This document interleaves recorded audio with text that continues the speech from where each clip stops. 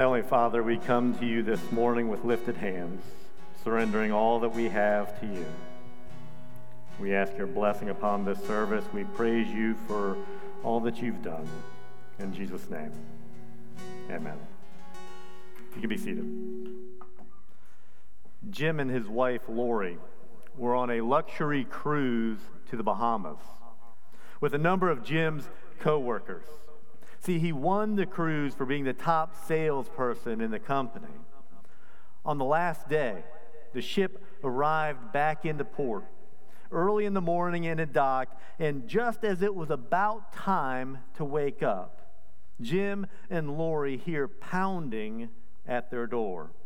Someone was beating at the cabin door, and Lori was the closest to the door, so she gets up and she cracks the door just a little bit. That crack was all it took. 6 DEA agents storm into the room wearing bulletproof vests, pointing semi-automatic weapons at Jim, who was sitting on the edge of the bed in his underwear. Can you imagine the shock? An agent shouts, "Don't move, you're under arrest." Turns out the agents had warrants for Jim's arrest in 6 different states. The offense? Dealing cocaine.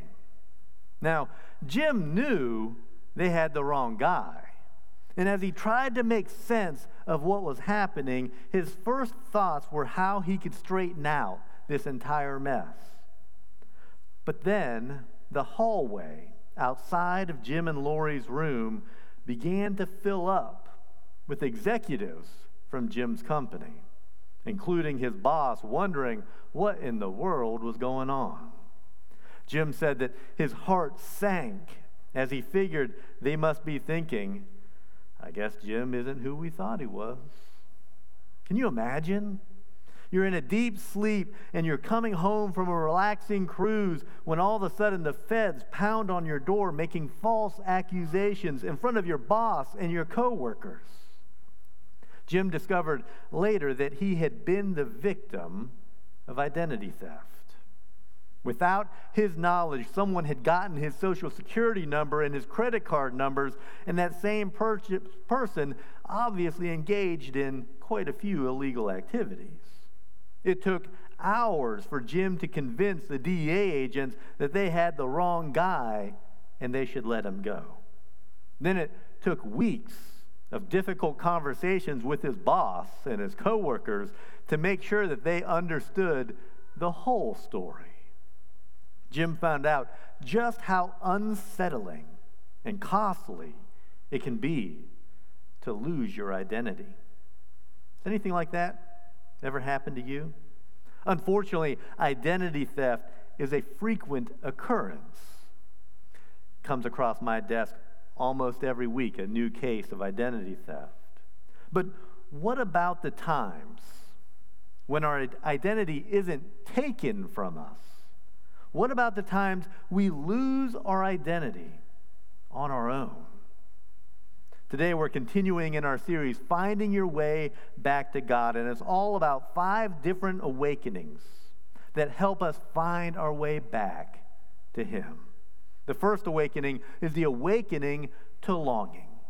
We all have God-given longing to love and to be loved in return. We long to find a purpose for our life that gives us a reason to get up in the morning and to look forward to the days ahead. And we have a longing to make sense out of life when sometimes life just doesn't seem to make sense. These longings are from God and can draw us either to God or away from Him, depending on how we go about to fill those longings. The second awakening was the awakening to regret. We recognize how so often our attempts to fulfill these longings on our own take us further and further away from the Heavenly Father. And we find ourselves in this cycle of longing and regret. Or we can come to our senses and realize that with God, we can start over. Which leads us to the third awakening that we looked at last week, the awakening to help. We make that turn that leads us back home.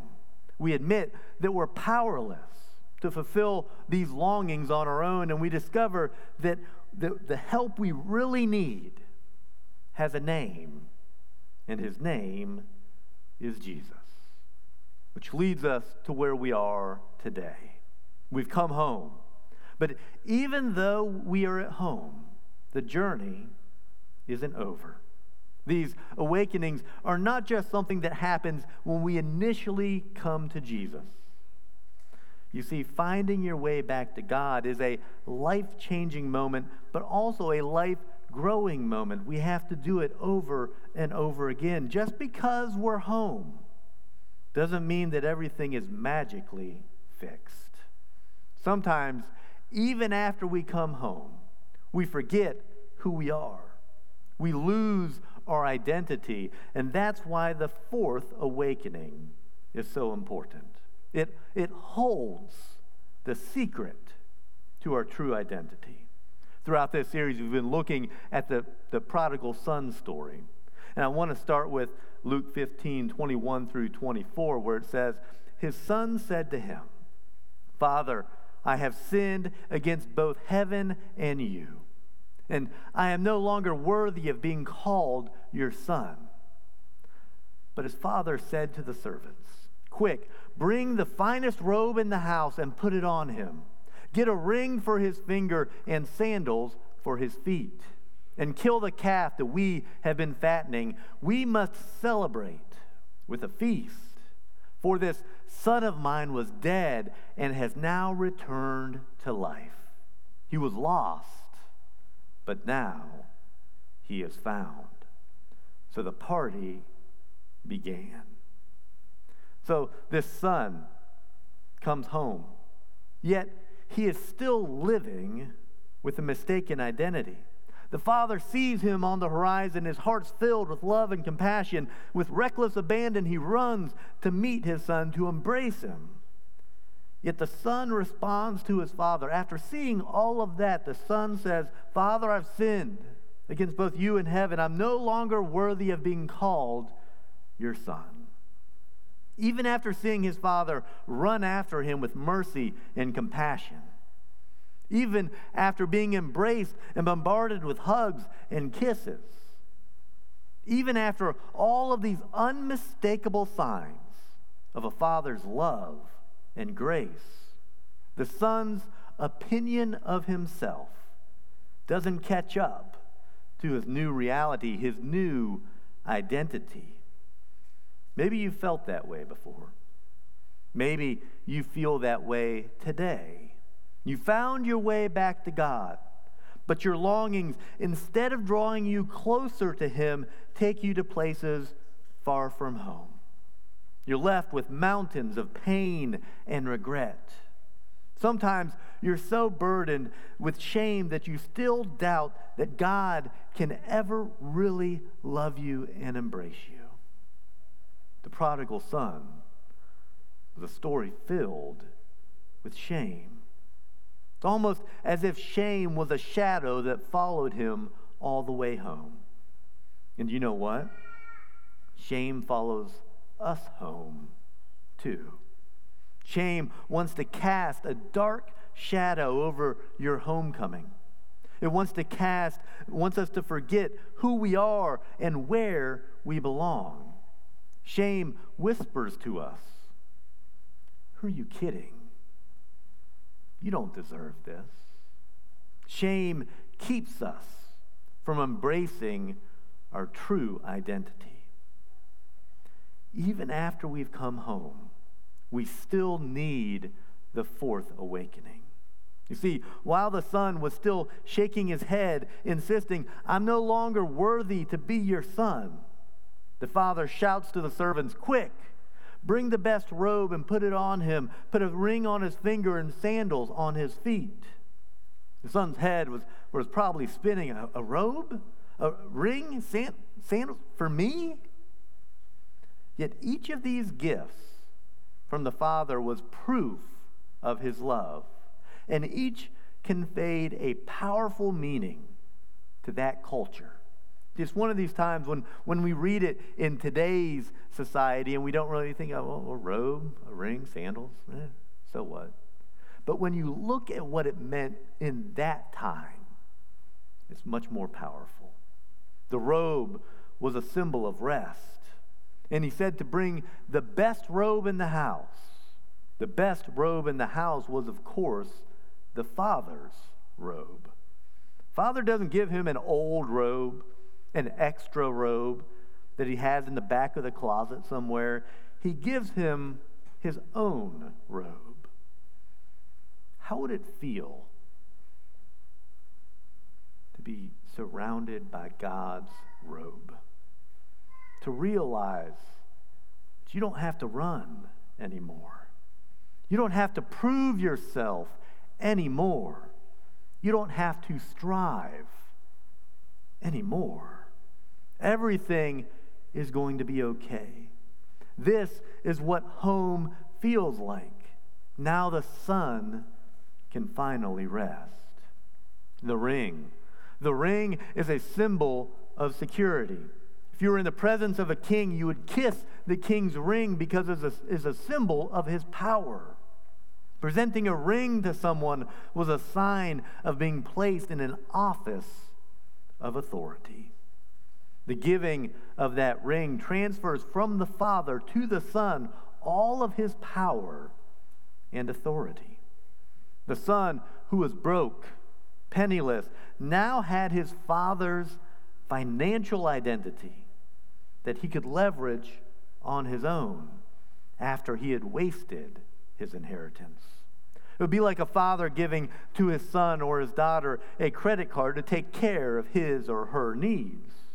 As a son looks at the ring, he knew he would never go without a meal again.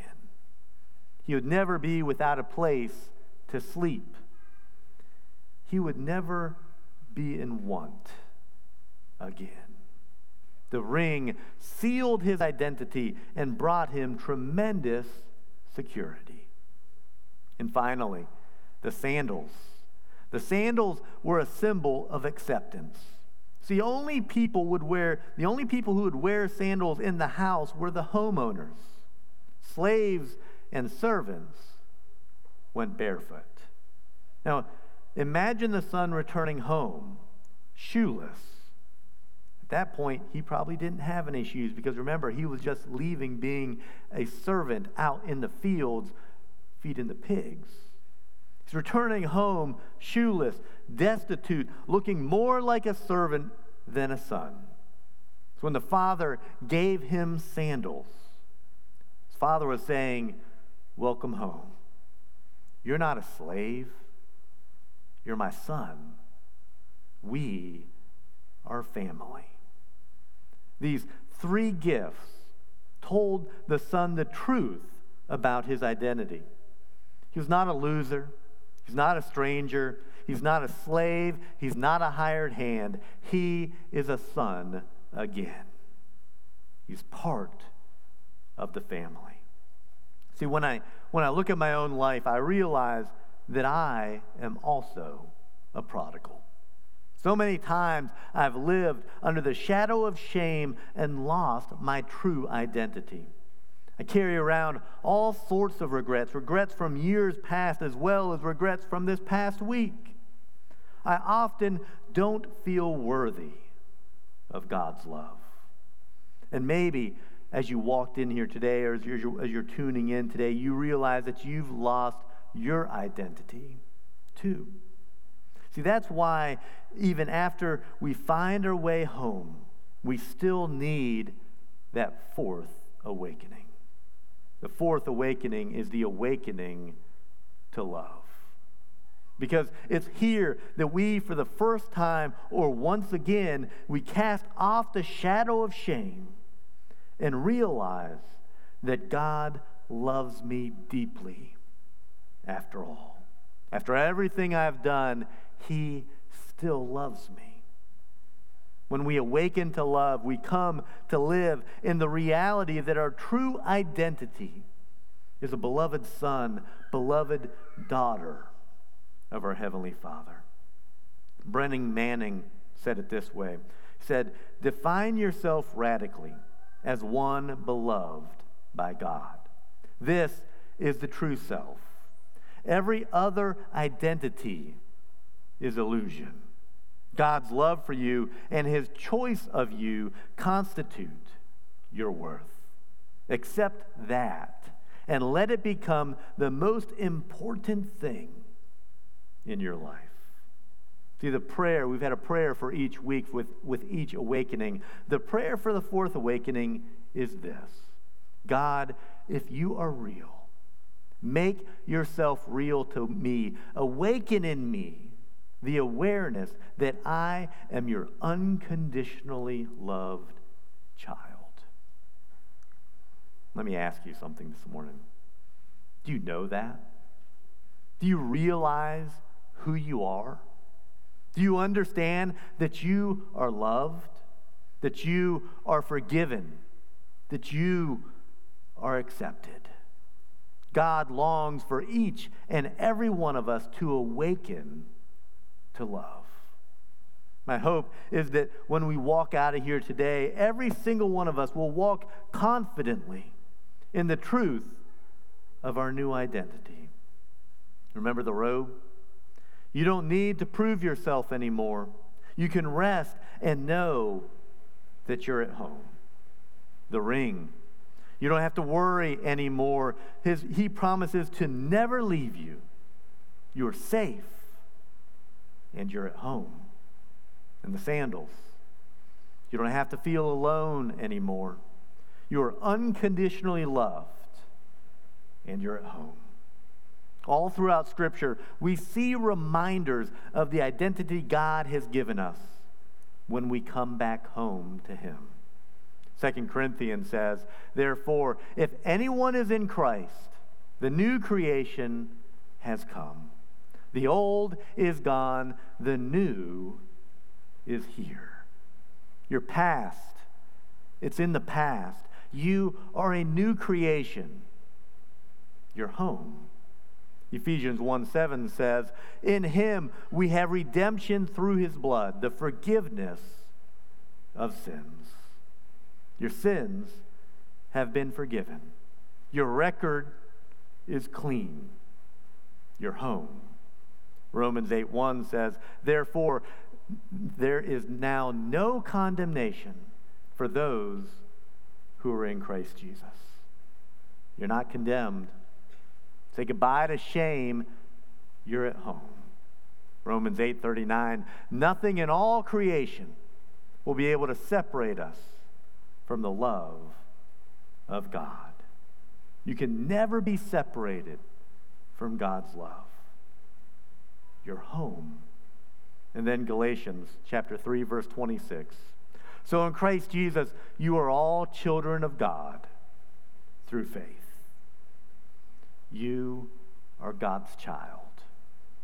You will always be God's child. You're home. As we continue our journey back to God, we must push back anything that tells us that we are not accepted by the Father. See, I love this statement made by Henry Nouwen. He says, every time you feel hurt, offended, or rejected, you have to dare to say to yourself, these feelings, strong as they may be, are not telling me the truth about myself.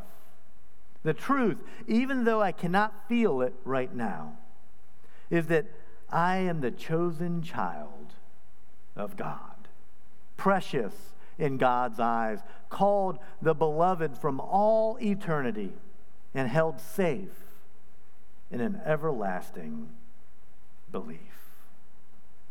You see, this is what awakening to God's love looks like. It's holding on to your new identity in the depth of your being. It changes how you think about God, how you think about yourself, how you think about others. It changes who you are. It changes how you feel. See, when you know without a doubt that you have a heavenly Father who loves you as you are and not as you should be, you can't stop saying, you can stop saying, I don't deserve this. And you can start saying over and over again, God loves me deeply, no matter what I've done. See, I love what happens next in the story. After the father gives his son the robe, the ring, and the sandals, he says, bring the calf we've been fattening. Let's have a feast and celebrate. Let's have a party. For the son of mine was dead and is alive again. He was lost and now is found. So the party began. The father did next. He throws a party. He celebrates his son who was lost but now is found. Perhaps the best response to the reality that we are loved is to celebrate, is to throw a party. So my encouragement today is this: come home. Awaken to the greatest love you will ever know and commit yourself, commit your life to following Jesus. Today, you have the opportunity to yet again come home. So I urge you, no matter what you've done, no matter what things you've done in your past, it's time to come home.